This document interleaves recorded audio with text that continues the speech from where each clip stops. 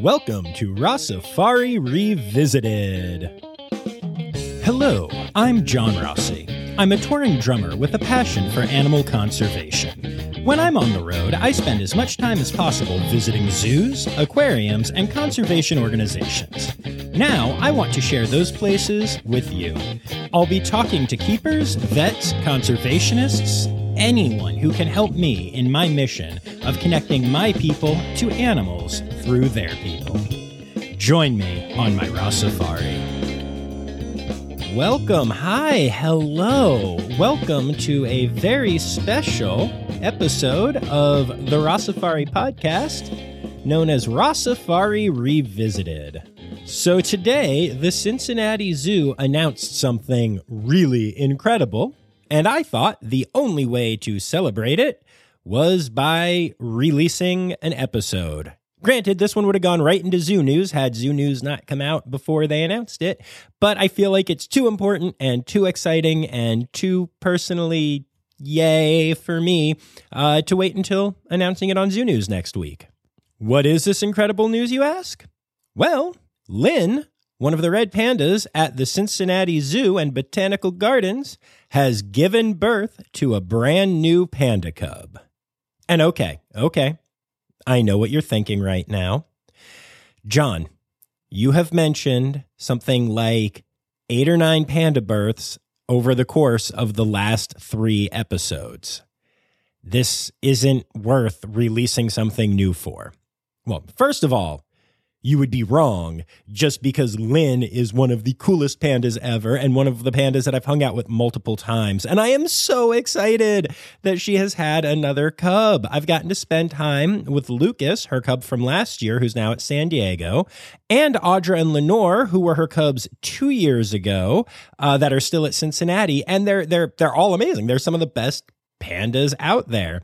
As a matter of fact, Lynn is also the mother of Cora, the panda that I frequently hang out with at the Columbus Zoo, who is mother to Bandit and Santi, 2 of my favorite panda cubs ever.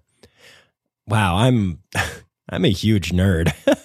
Wow, I am just realizing this. Okay, that's a lie. We all know this. But anyway, this is not just newsworthy because Lynn, one of the best panda moms ever, has happened to have another red panda cub, but it's actually the first time something like this has ever happened. You see, the scientists at the Cincinnati Zoo have spent a long time studying red panda reproduction, and in 2015 were the first to accurately predict birth dates for their 2 cubs that were born 6 days apart by using a variety of scientific methods to predict the exact date. This is something that had never been done before. And now Lynn has done something else that has never been done before. Lynn is ultrasound trained, meaning that they are able to look for and see if she's pregnant while she just stands on a tea stand eating her favorite snacks. It's quite adorable to watch red pandas doing ultrasounds. If you haven't seen it, I highly recommend you look it up.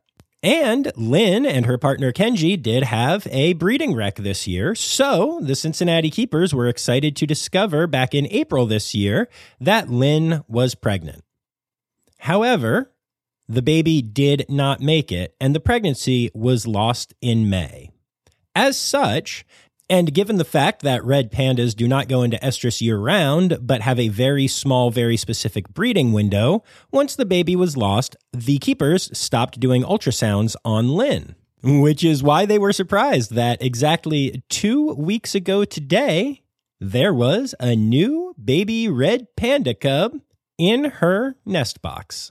Amusingly, the staff had noticed that she was putting on some weight, but assumed that it was because of the crazy cicada outbreak that happened this year and the fact that Lynn was eating lots of cicadas. So, on July 16th, a brand new baby red panda was birthed into the world by Lynn at the Cincinnati Zoo, and both mom and baby are doing great. They are currently spending most of their time behind the scenes hanging out in the nest box where they probably will be for at least the next 2 months. But here's the thing that makes this so crazy and unique. Like I mentioned, red pandas don't spend all year cycling and in estrus. They can basically get pregnant for a very small amount of time once a year. This has never happened before where a red panda lost a cub and then had another one in the same year. This has never been documented.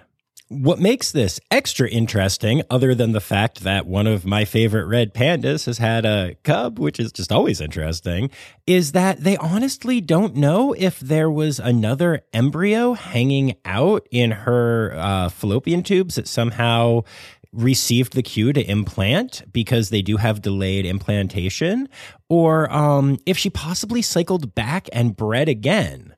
They do know that no breeding behavior was observed, which doesn't mean it didn't happen, but does make it seem slightly more likely that she had an embryo in diapause that ended up implanting, which is beyond amazing.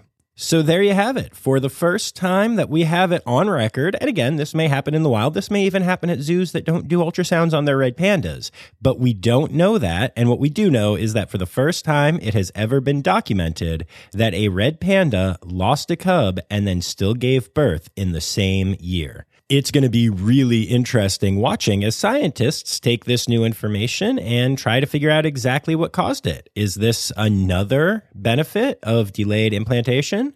Is this a rare instance of a panda double cycling? We don't know. And hopefully we'll be able to find out and then take this knowledge and apply it, for our captive breeding program and also for the countries that are breeding for release. Hopefully this can help with all of that. And Lynn may end up contributing more to her species' survival than she already has, which, frankly, the lady has a pretty impressive record, both as a mama and as an ambassador for her species.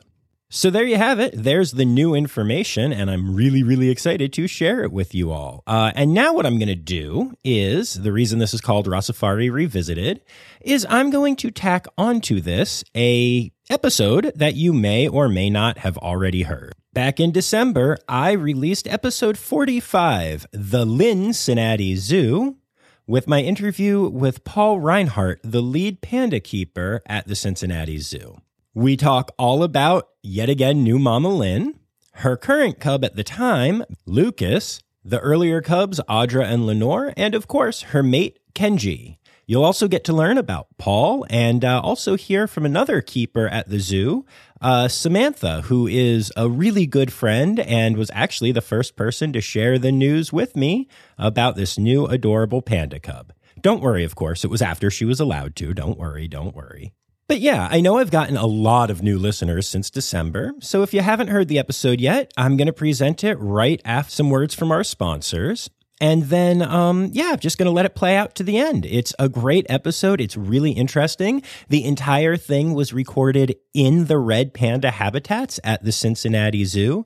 And I don't know, it makes me happy to share this again in light of the incredible news that Lynn is a brand new mama again. So thank you all for listening. Quick reminder, at Rossafari on all the socials, rossafari.com, patreon.com/Rossafari. You know all this good stuff. So let's get to the ad and then let's get to the show. Today's episode is brought to you by Daydreamers Studios. Do you have stories and expertise to share with the world? Have you ever thought about starting your own podcasts? There's no better time to start than now with the help of a trusted production partner. Daydreamer Studios is a full-service production company that takes all the stress off your plate. You can focus on creating engaging content while they focus on recording, editing, audio engineering, hosting, and publishing on 22 platforms. Log into the advanced remote system with one click, and the Daydreamer team will be on the other end, ready for you to record everything you have to say. Owned and operated by Daydreamer Network, Daydreamer Studios continues on the company's mission to empower storytellers of all kinds by making podcasting accessible to all. For more information and current promotions, visit daydreamernetwork.com/studios.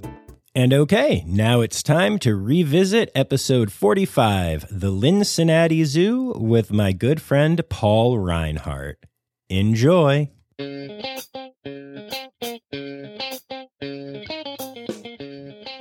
Kenji Boy, also known as Mr. Big Head. Hello, I'm John Rossi. I'm a touring drummer with a love for all things animal. When I'm on the road, I spend as much time as possible visiting zoos, aquariums, rescues, and rehab facilities. Now, I want to share those places with you. I'll be talking to keepers, vets, conservationists, volunteers, anyone who is as passionate about animals as I am. Join me on my Rossafari.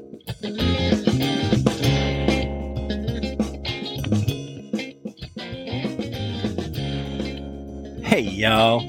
Welcome back to the podcast with the host who is secretly afraid the AZA will try to give him a breeding recommendation someday, the Rossafari Podcast.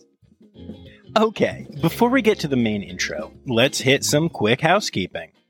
First of all, don't forget to check out patreon.com/Rossafari. It's a place you can go to financially support the pod in exchange for all kinds of cool behind-the-scenes stuff, bonus gifts, and extra audio from some of the episodes. There's also some show merch available at rossafari.redbubble.com. Daily animal pics and cool pics and vids that pertain to each episode can be found on Facebook and Instagram at Rossafari, and the official website of the Rossafari Podcast is www.rossafari.com. Of course, it also helps if you leave a 5-star rating and review, along with subscribing wherever you get your podcasts. And don't forget, if you're listening to this episode and don't normally listen to podcasts, you can still find and subscribe to Rossafari on Spotify, Pandora, Audible, Amazon Music, and many other places that aren't just exclusively podcast apps. Y'all, today's guest is Paul Reinhart, who is a keeper at the Cincinnati Zoo. Paul takes care of a bunch of different animals, but he is the red panda guy at Cincy. I know, y'all are shocked right now. Another episode about red pandas. But this is actually one of the many things I love about doing this podcast. Even though there have been recent episodes dealing almost exclusively with red pandas, every person who works with them is so different and brings such a unique perspective that it never gets repetitive or boring. Also, they're my favorite animal, and I'm the host and producer, so gonna be a lot of red pandas on this show, but you already knew that. This entire interview was recorded inside the 2 panda habitats at the Cincinnati Zoo.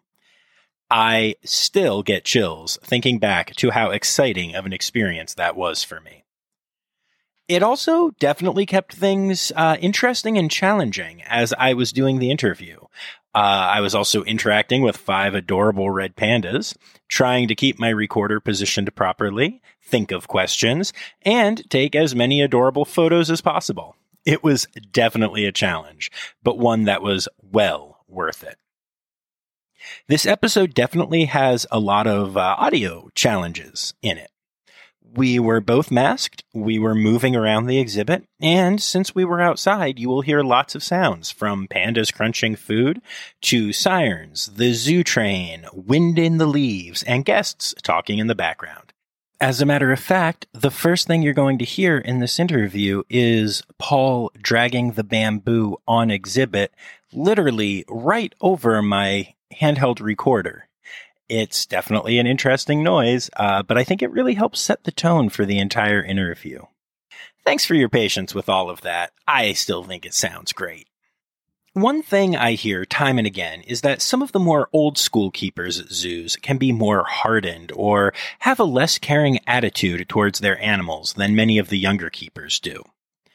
First of all, I have to say that I have not encountered this at all yet, though I could see how it could be the case.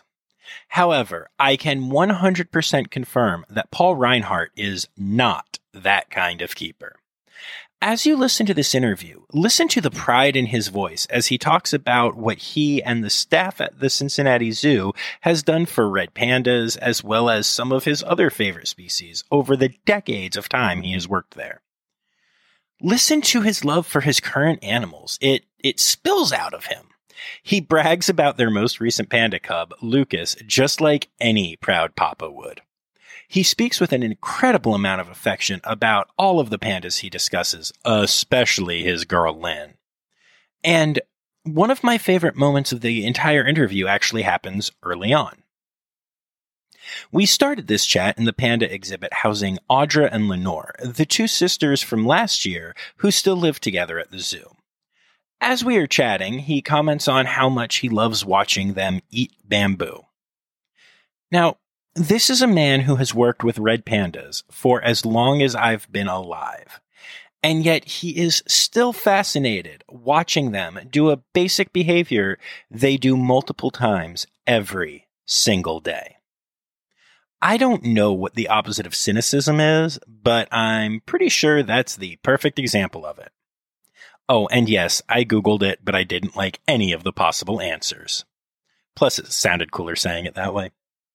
And just as a quick note, there's something after the main interview that you're definitely going to want to hold on and listen to, okay? So make sure you do that. It's something that I've never done on the podcast before, but it's pretty special. Okay, it's time. I want you to close your eyes, unless you're driving, in which case definitely don't do that. Take a deep breath.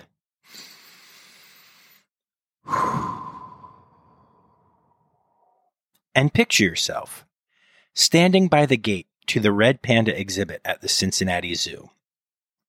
Paul grabs the afternoon bamboo for the sisters, and you walk in. Audra and Lenore are being absolutely adorable, with Audra running up, hoping to grab some bamboo, and Lenore standing at a distance, wondering who this new person is, before diving in and chowing down when the bamboo finally reaches her. There's green grass everywhere, a few huge trees, and you can look out at the exact spot where you've spent hours standing and watching these pandas from the normal zoo pathway. The wind is blowing, the air is alive with sound and energy, but everything feels so incredibly calm to you as you swallow your nerves. And that's exactly how I felt as I started my interview with Paul Reinhardt of the Cincinnati Zoo.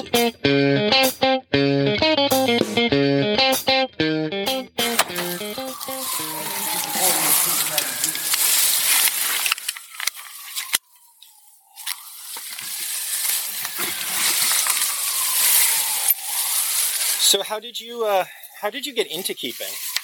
How did I get into zookeeping? Yeah. There's a program, a high school program here, and I started in that, and graduated in 1981, and started as a hoofstock keeper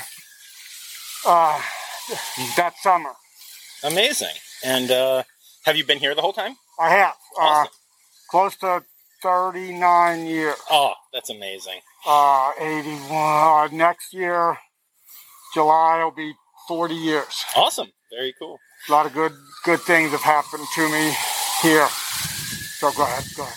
No, yeah. So tell me about who we're hanging out with right now. This is Audra and Lenore. Hi, guys. Offspring from Lynn and Cola. Don't know that everybody knows who they are, but Lynn's our star. We're going to meet her after a while. Cola was here for a couple of years and went to San Diego. Okay. These two were destined for Woodland Park Zoo in Seattle and the San Diego Zoo. Okay. But because of COVID, they're going to remain here for a little while.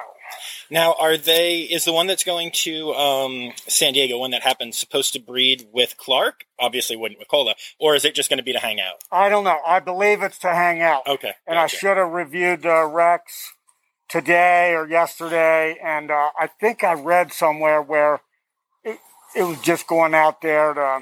Gotcha. I have the document too. So yeah, I'm actually interviewing Sarah Glass tomorrow. So lucky. Yeah, good couple days. So yeah, these two, I think I remember where they were just holding them, but I believe they're working up towards getting a breeding recommendation, but I'm not sure with who. So now really these two have dropped down a little bit. So I know they've changed the Rex, and we're going to keep these two here for some time. That's awesome. It must be so great to get to hold on to a cub for more than a year.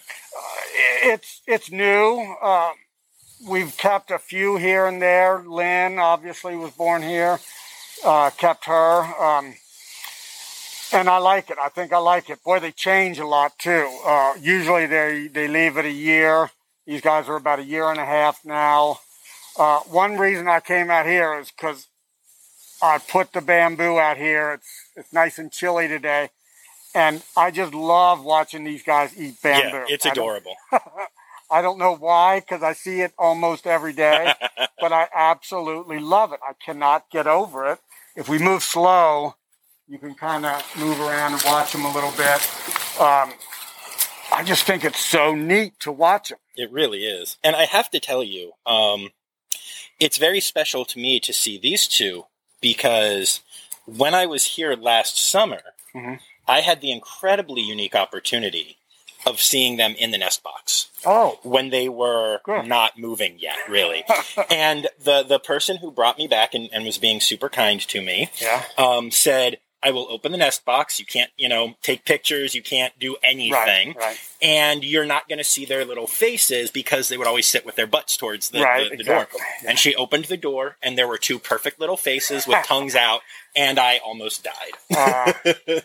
Too bad you didn't sneak a picture there. I'm interested to hear who brought you back. If it doesn't matter. More and more, I really love opening up opportunities for people to see youngsters. When I was a youngster here and we had babies, you absolutely couldn't hardly breathe around them. You almost had to hold your breath when you were close to them. But I got to say, Lynn, who we're going to meet in a little bit, is just a phenomenal mother. She is just incredible. And she's so, she makes parenting look so easy. So tell me what it means to be a good mother as a red panda. Oh, let's see. For her, it's, there's a word I always use. It's not complicated for her. She absolutely bonds with those cubs initially. Doesn't come out of the nest box. I keep saying she makes it look easy, or she's not easily upset unless male comes down or a little bit of a bark or anything like that happens. She's right on top of it, and that's very cool. Yeah. Very cool. So, is it common to separate the male once the cubs come along? Well, you're asking the wrong person for that. Okay. Do you guys normally separate the male? We have, yes, we do. And we were not going to this year, and then for a couple of different reasons that I can't really bring out right now. That's fine. We did not. We did separate Kenji again this year. Every male is different. We've had males that love cubs and they roll around with them. Cola, for some reason, liked male cubs, and he didn't, for some reason, like female cubs. And that was 2 years in a row. Cora and Linus, he was just a jerk to Cora. Aw, poor Cora. She's so great. I know. I was over there hanging out with them in Columbus the other day. Yeah, that's good. I'm glad. I need to get up there and see him. That's a great group, too. You got a male there that lays and plays and tussles. And one of the cutest things I've ever seen is Genso went into one of their moats. Yeah. And the cubs don't have a problem going down in the moats, but for whatever reason, they opted not to. Yeah. And they were both peeping at him. And then as soon as he came up, he went up to each one, and they went, nose to nose, little nuzzle, make sure it's okay. And it was the sweetest thing I've ever seen. Yeah, that's crazy. Now, Kenji is all... He likes to keep to himself. He'll tolerate youngsters around, and then all of a sudden he doesn't want them around anymore. Right. These guys often will come right up. So back to what you were saying, do we separate males? We do. Over the years, we have. We give the female an opportunity, number one, to have them, to bond with them, to make sure they're nursing. We are very hands-off protocol. That means if mama is doing what she's supposed to and the babies are good, they're healthy, they're growing, we don't interfere at all. That's awesome. She knows the rules here, that she's not going to climb up them. And she's probably looking for Apple. And this is Audra. She's very dark. Hi, Audra. absolutely gorgeous. She is stunning. We do. Other places don't. We don't weigh babies at every opportunity or weigh them when they're first born. It's just not necessary. And we've had a very good track record of making that work. Not perfect, but really good. So now, obviously, I assume that if a mother here, like, talking generally, because obviously Lynn is awesome, but wasn't being a good mother, you would pull in hand raise? We've never had to yet. Really? We've had a couple amazing. We've had a couple of offspring that did not survive, but they were a week old and all indications were fine. I used to say we'd never had a poor mother, but turned out that Harriet was not stellar at it. But I feel like she was immature and she loved to play, the bag video. Yeah, she went very viral. She was kind of just immature, and I'm not sure. Even though they breed, they don't have a parent telling them you're not old enough to breed. They breed when they're very young. And, for some reason or another, she was just not up to the job. Lenore will roll over like Cola did. Cola would climb up on a box and then lay back and just look like a couch potato. That's exactly what she does. It's so funny. Amazing. I think it's so funny. So I'm curious, how long ago did you get into the red pandas here? Well, I know we've had them since back to 1985. And I've been taking care of them along with that the whole time. Wow. This exhibit was built in 1985. There's a marker over on the other side. And we've had over 100 babies born here. I don't know if you knew that or not. That's amazing. 100 babies or more born and raised and moved off to other places. That's incredible. That's absolutely incredible. And did you love red pandas? Like, sorry, kiddo, I didn't mean to frighten you. Yes. When you jumped into it, I mean. Were you like, oh my goodness, or did you fall in love with them? I probably fell in love with them. Okay. I didn't have a choice because my supervisor was a stickler for rules and doing things a certain way. So mostly I paid attention to the rules, and then in time, we knew what we had here. We had a really good program, and I would never give them up, I don't think. Right. Do you take care of other animals here, or are you just the Panda King? No, I am never seen the Lion King, so I don't do the Panda King thing. Okay, fair. I do.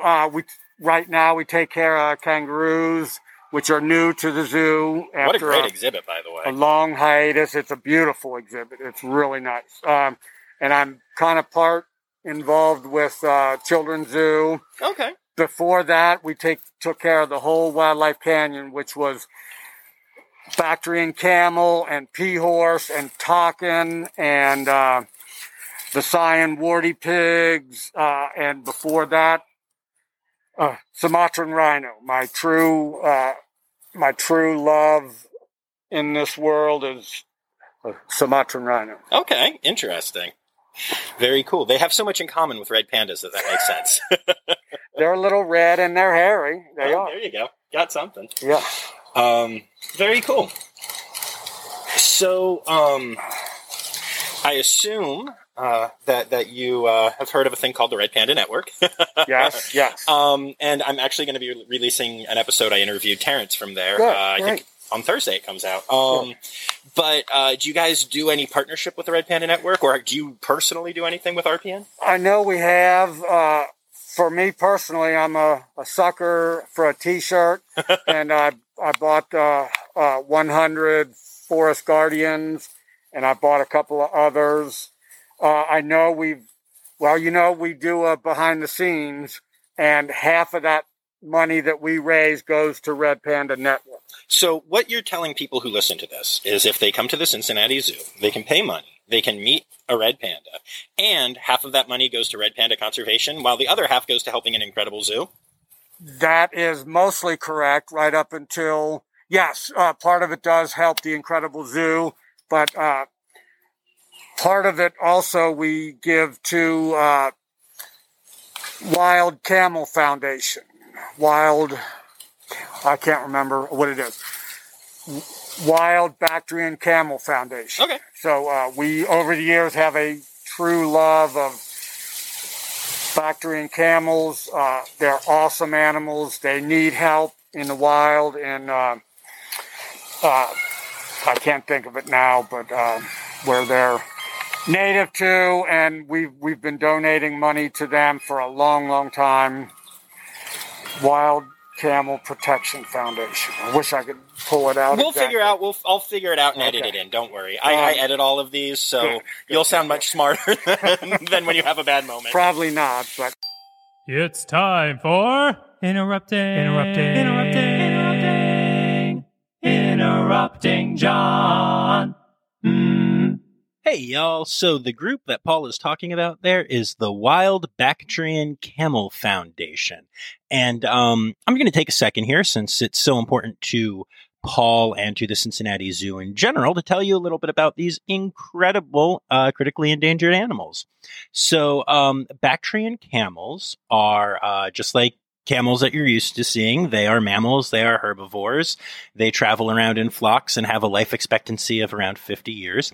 It's crazy how large these animals are. They are over 7 feet tall at the hump, and they can weigh up to 1,800 pounds.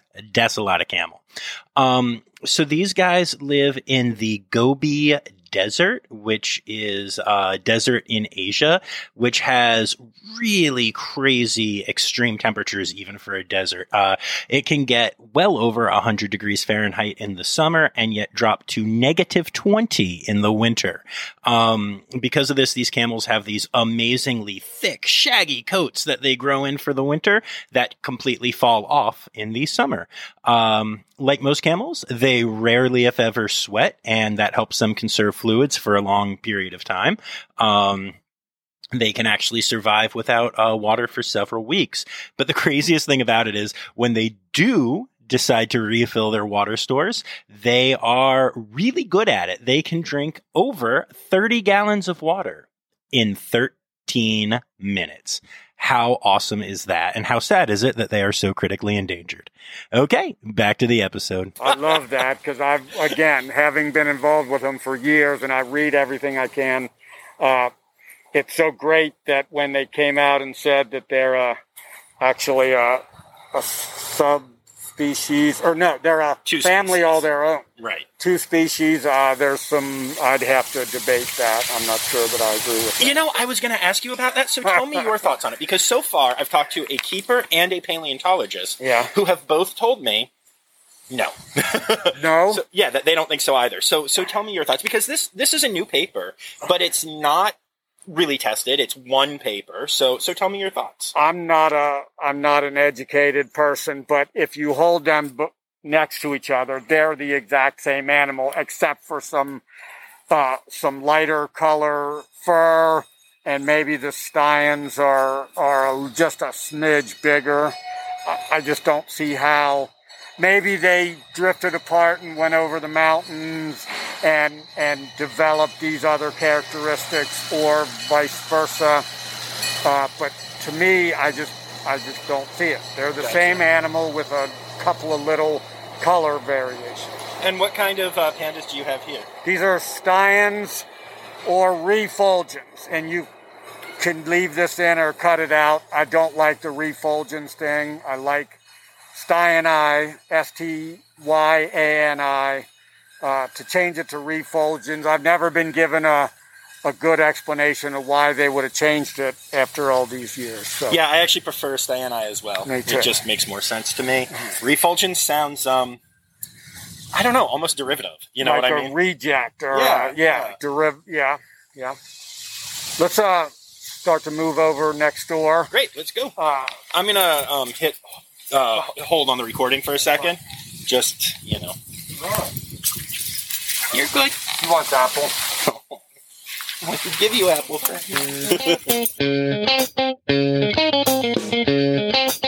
So I hit pause on the recording here, and we headed into the other panda enclosure at Cincinnati. They have two exhibits that are right next to each other, and you can honestly often see pandas in both exhibits at the same time, depending on where you're standing. It's really cool. So from this point forward, our interview is happening in the second yard, which is the yard where Lynn, her mate Kenji, and their baby Lucas are all living. And Lucas especially was quite the character for this part of the episode. He may or may not have ended up on my shoulder. Only time will tell. As a quick explanation of some of the noises you're going to hear right at the beginning of this segment, when we first got into the exhibit, Lynn was being a little shy and hiding, and Paul called her and then accidentally spilled some apples on the ground. Which, although it was a mistake, was really fortuitous because Lynn immediately came to get those apples. So you'll hear that, which is pretty entertaining. Okay, here's that segment of the interview.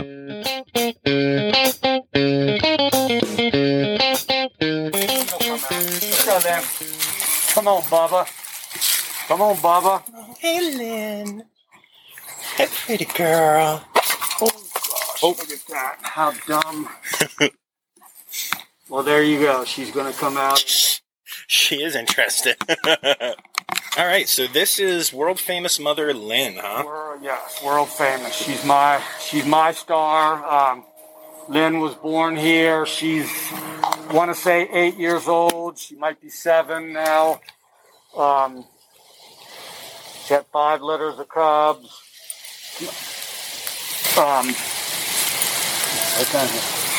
There you go. They're not the smartest things in the whole wide world when it comes to finding their own food, so it doesn't surprise me that they switched over to bamboo that's everywhere. Right. So, 5 litters of cubs. Have you ever heard that females tend to, when they're breeding, they tend to start to drop off breeding at about age 8? Mm-hmm. You have? Yes, I have. So she's like right around, I swear she's 8 years old now. So I've hopefully been convincing people to let her continue to breed each year. She does fine with it. She maintains great weight. For me, I'd like to really see how long she'll go. She bred from the first year opportunity, and she bred every year since. So. That's amazing.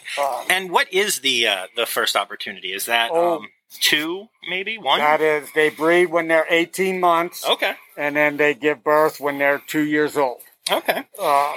To me, that's just fascinating. Yeah. And I think people have learned that by accident over the years. But it is very precise. And I've had panda keepers say, oh, we didn't put them together because she's not old enough. Well, she's 18 months. She's old enough to breed and give birth at 2. And it's natural. They want to breed. Even animals that don't get along in a zoo or in human care will breed with animals with a male that... let's go, buddy. Let's go, little tiger. Here comes Lucas. Hey, Lucas. So Lucas is this year's cub, right? Yeah. All right. Born June 23rd. He's a little bit wary of people still. Seems it, yeah. And he's, there's so much to talk about with him. I tell people he's advanced and he's gifted because he started coming out of the box way early than I ever remember. He started coming down out of the box and then coming outside and eating solid food, absolutely early, and I just think he's just amazing. Another thing I've learned this year, we've had single cubs born before, but I never noticed this, but he has not had a sibling to play with and to romp with. Right. And he early on, when he was just tiny, he was like jumping at people and barking, and some of the people up here were terrified of him, even at just a tiny age. And then now he doesn't have anybody really to play and romp with. So, so he comes up right away and he starts chewing on your pants, and this is not a good thing. I've talked to Sarah Glass about this years ago, that people would play with cubs with gloves on, and then as they get older, these guys become problems because they're chewing on like that, right? Chewing on people's hands, and they don't understand. Well, they do understand because they're older, and that's my phone, buddy. He'll grab it. Lucas tried to eat my phone. Oh, they're so good. He is so good. Up here, Len. Come on. All the way up. All the way up. Hello. I don't know. You're probably really good at selfies. You can turn around and get a good picture. I love this log here. Let go. Let go. It's time for Interrupting John again. So it's really cool. Lynn is able to climb up on this log, and you can stand in front of it and take a selfie with her. And I did just that, and also got one with me and Paul, which I will be sure to post on Instagram the day this episode comes out. That said, Lucas was feeling very rambunctious by this point in time, climbed past Lynn as she was climbing up the log, literally ran right past her, kind of knocked her half off, and then jumped onto my shoulder a little bit, which led to, I don't know, possibly my favorite photo I have ever taken with a red panda. It's definitely up there, and Lucas has definitely crawled his way right into my heart because of that. As you could hear, though, and something that I thought was really cool, was that Paul is just really good at what he does. And in that moment, he just very calmly said, "Hey, get off, get off." And Lucas listened and got off. And I just stood still and let it all happen. And everything was fine. And to me, one of the signs of a great zookeeper and a person with a great connection with the animals is someone who doesn't freak out and is able to just let what happens and then take care of it in a proper way. And that is exactly what Paul did. And it was awesome. And then we got our normal good selfie with Lynn, who is being well behaved because Lynn is a rock star. Okay, back to the episode. Go climb right on top. Oh my goodness. Hi, baby. Hello. You just got to be careful. There you are, Lynn. That's amazing. She's the champion of picture taking. Yeah, she's a queen. You can tell. She's just amazing. Hi, baby. I don't know. I usually don't tell people I love animals, but I absolutely love her. Right. Get out, man. Oh, what a good girl you are. Who's the best girl? Get me in there, too. So, amazing. There you go. So, there you go. What else? What else can we talk about? Well, so I'm curious. What's the dream? What's the goal? Just being here forever and taking care of pandas and loving life? I'm not sure that I've ever been asked that.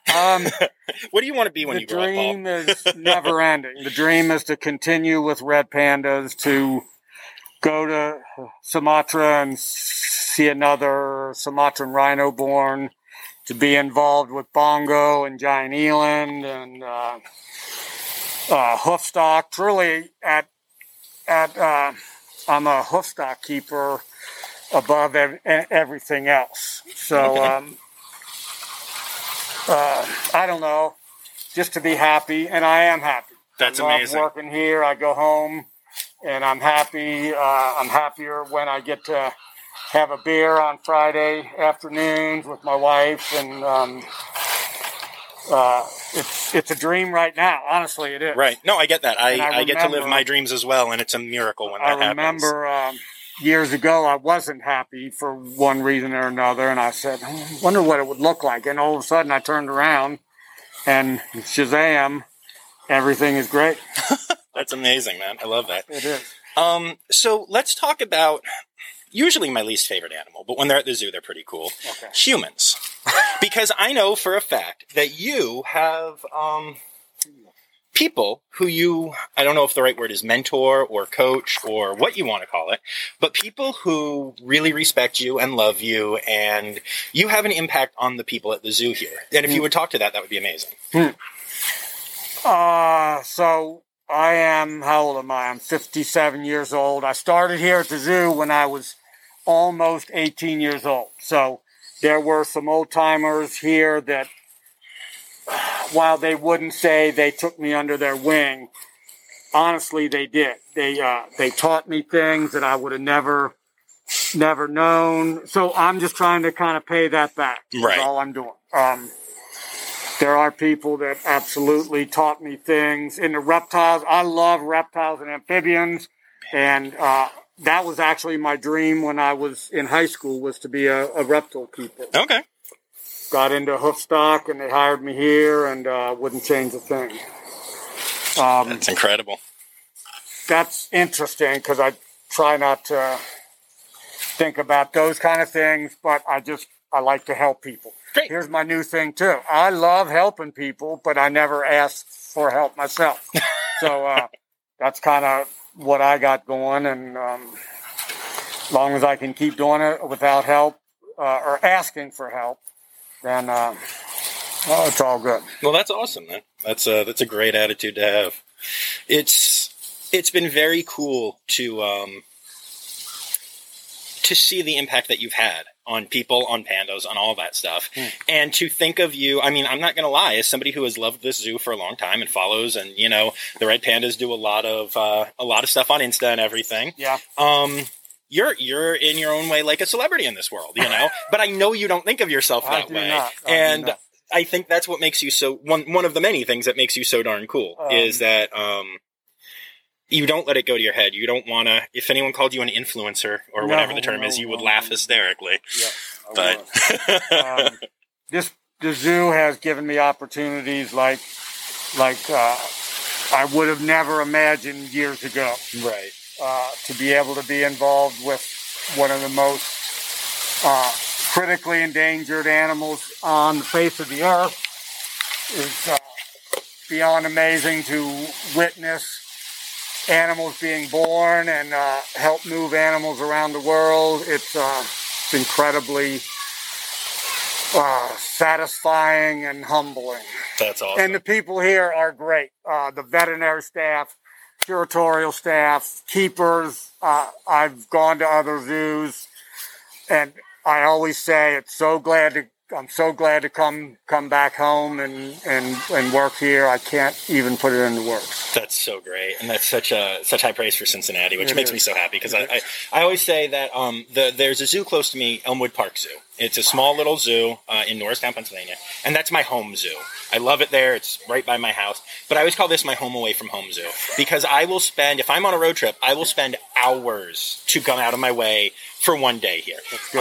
As a matter of fact, I was trying to meet with you earlier, like last week, right. and couldn't do it. I was down in Tennessee yesterday, but when the opportunity to be here and with you today, I was like, well, it's only 4 hours out of the way each way. It's only 8 hours of driving. Let's make that happen. I'm glad that you did turn around and come back. Absolutely. And, I'm jealous you get to talk to Sarah tomorrow, and she's great. Something else I was going to put in there. One thing I do want to put in is that, and I tell people, we are incredibly fortunate. You know, we talked about the bamboo that I love watching them eat. We cut fresh bamboo every day of the year.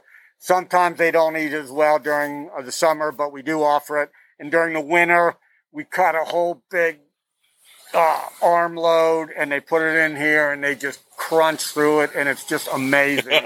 We're really fortunate that the zoo lets us go around, cut at our leisure, as long as we do it right. For years upon years, that's the way to feed red pandas. If there's anything with animals and red pandas, it's feed them right, don't let them get too overweight, feed them fresh bamboo. That's awesome. All right, so one last thing. Yeah. I don't want to keep you, but there is a ball of floof up in your tree. I don't know if you've seen it up there. Every time I've been here recently, there is that same ball of floof up there, and I'm thinking it might be a red panda, but it hasn't moved. It is. Tell me about him. You need to hone your eyes, because he did move a little bit. Oh, okay. He got up and turned around. That is Kenji. Kenji boy, also known as Mr. Big Head. He's got a really big head. and he is all male red panda. All these other ones came down and they want apple and they want this. He is very much his own person, his own panda. He likes to keep by himself. He weighs great. He weighs once a week for me. He comes down, hops in a tub. He's very wary of new things. So, and he likes it out here. That's his comfortable place. He's up in a tree. He sleeps up there at night most often. Oh, wow, okay. Unless it's raining, and then he doesn't like to get wet. So he comes inside. But that's what I like about this exhibit is I believe these animals lead kind of a natural life. They don't eat only bamboo or, they can't range for miles, but they can choose to be close. They can choose to be farther away. They're always ready for the cold weather when it comes in, and they love the cold weather. I just love this exhibit, and he's a very natural behaving male red panda. We love him. That's awesome. I have a tradition on this podcast. Okay. It's called the Rossafari Poop Story. I know in all your years of keeping, you have at least one funny story of some time that something gross happened. Doesn't have to be poop. Just any poop? Any poop, any pee, any dead animal, like feeding, if you feed live animals to any of your collection. No. Anything. Well, I can tell you this. They opened up Indian rhino reserve down here, and a female rhino went out and pooped in the pool, and then we went to open the drain to get it to drain out, and they had very fine drain cover over the top of it. So, and if you've ever seen rhino poop, it's all hay and crushed up hay, and it would have taken 3 days to get that to drain down. So I took off my boots and rolled up my pants and waded into that poopy pool and stood there and raked off the drain cover to get it to go down. I know there's others. People ask me, what's your greatest story? And I don't have it. Right. I don't have one until I just start reminiscing and talking. And then, what? Really? That's so funny. Awesome. Thank you so much for doing this. Thank you for having me.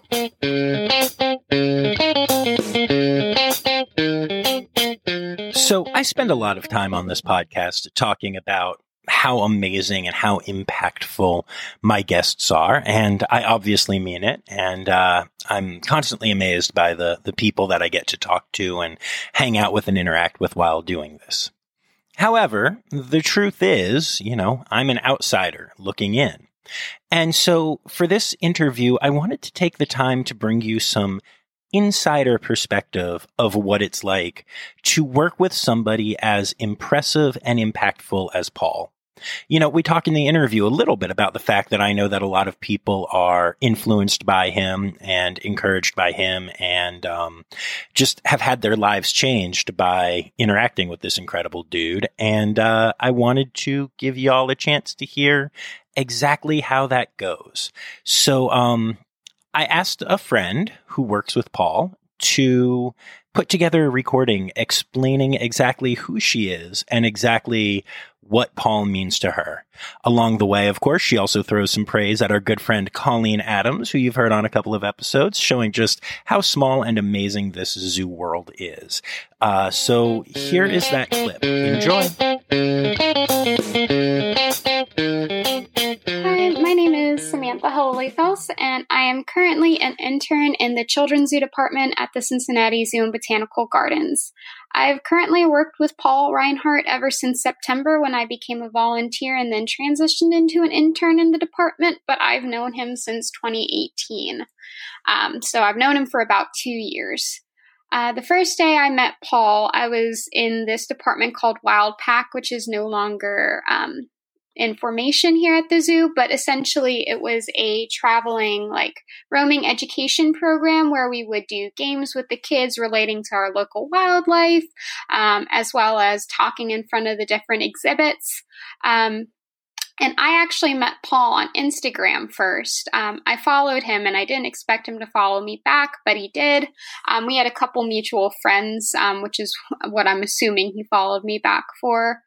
I remember I went down to Wildlife Canyon, which unfortunately is no longer in effect, but it has been replaced with Rue Valley, which is just as wonderful of as an exhibit.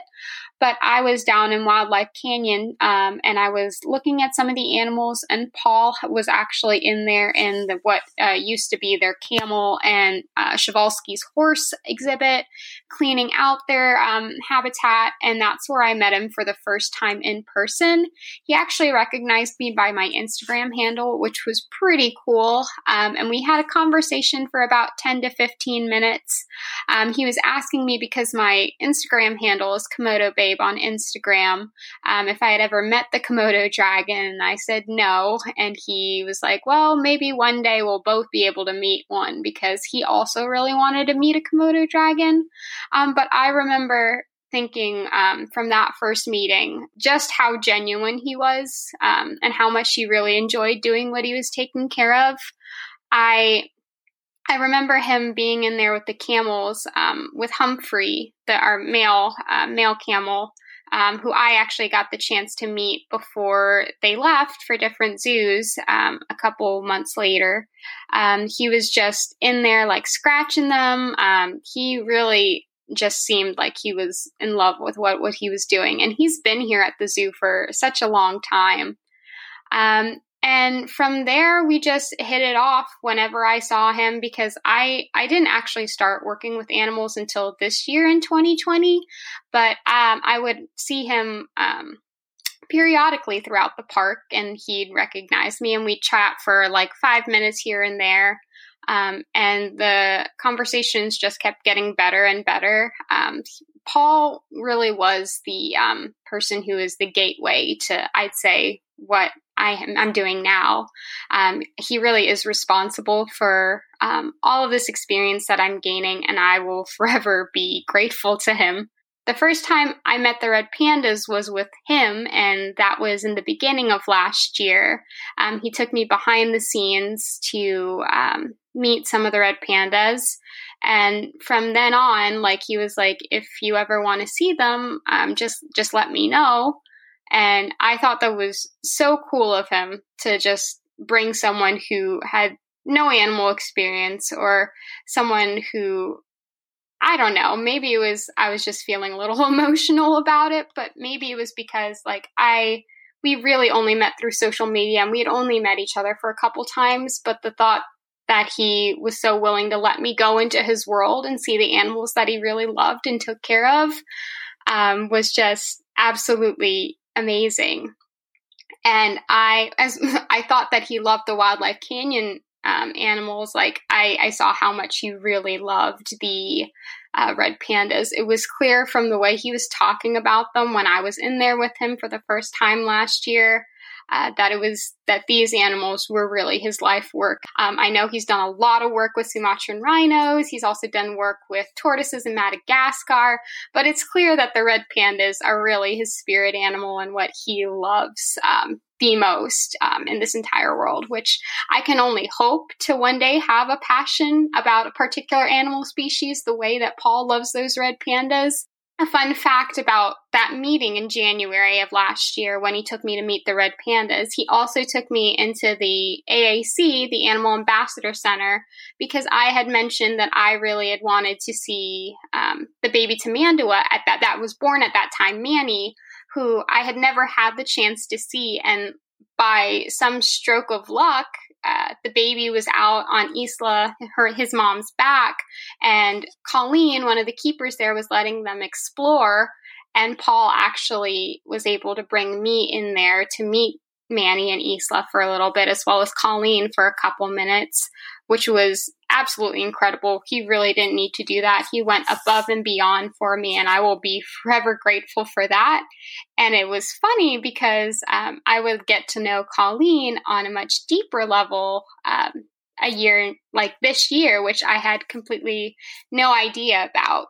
I applied for an internship last winter. I did get and accepted a position with the interpretive collection. with the ambassador animals. And I will explicitly say I had 2 recommendation letters, and one of those recommendation letters was from Paul Reinhardt himself. I never got the chance to ask if I could look at the recommendation letter. I'm sure I'd probably cry if I did read it now, because it's probably, Paul's not one to sugarcoat things. If he likes you, he likes you. And to this day, I don't know why he likes me, why he took me under his wing, but I will forever be grateful. And so I worked with the interpretive collection for a couple of months, and that's where I met Colleen, who I met last year. And now I got to work with her and a bunch of ambassador animals. And he did so much for me to get that internship. And then unfortunately, my interpretive internship was cut short due to COVID. But while I was sad about that, I decided to apply for an internship for this upcoming fall session. I had the Keepers from Interpretive write me a recommendation letters this time. And one of the ones that I really wanted to work with was Children's Zoo, because I knew that we would be getting kangaroos. And I also wanted to work with red pandas. But I will explicitly say that the reason I really wanted to work with Children's Zoo was so I could work with Paul for a little bit. I know Paul will probably never retire, but I just can't guarantee that I would be able to get a keeper position anywhere immediately and be able to work with him. So I figured that an internship would be the best way to get closer to him. And I actually started back up this year in June or July. I believe it was July. I started volunteering in Children's Zoo first, and I had an interview with them for the internship, and they offered me the position, and of course I took it. I left it the chance, and working here in Children's Zoo has been a blast. Completely different from my interpretive experience, but also just as amazing. I get to work with Paul 2 days a week because this is a part-time internship, so I only intern 3 days a week as opposed to my 5-day-a-week internship with the interpretive collection. But I get to work with Paul, and sorry, I'm getting emotional about this, but working with Paul is just a dream come true. It was everything I expected, if not more. I really get to see him up close and personal now, and I get to see how dedicated he is to taking care of all the animals that are in his care in this department. And he has been responsible for so much of my animal experience and knowledge in the zoo world. He's opened up to me. He's opened me up to so many avenues. He's the gateway keeper, and he's the one who's let me into the zoo world. And I know he'll probably always be humble and dismissive, but he's done so much for me. And Paul, if you're listening to this, and I hope you're listening to this, but I care about you so much, and you've done so much for me. Thank you so much for letting me into your world. And there you have it. Can't say it any better than that myself, obviously. If you want to check out Sam on Instagram, you can find her, as she mentioned, at Komodo Babe. And, of course, Paul is also on Instagram at paul.reinhardt, REINHART. You can also check out the Cincinnati Zoo at Cincinnati Zoo and at cincinnatizoo.org. Okay, here's the rest of that intro song with more talky bits. Well, that's our show for this week. I hope you enjoyed listening as much as I enjoyed making it. Our theme song is Sevens by Nathan Burke, performed by Nathan Burke and John Rossi. Listen and subscribe on any podcast app. Please take the time to leave a review, as it helps other people find our podcast. You can find Rossafari on Instagram, Facebook, and Twitter at Rossafari, on the web at rossafari.com, or email me directly at rossafaripod@gmail.com. Now, stop listening to me and go visit a zoo.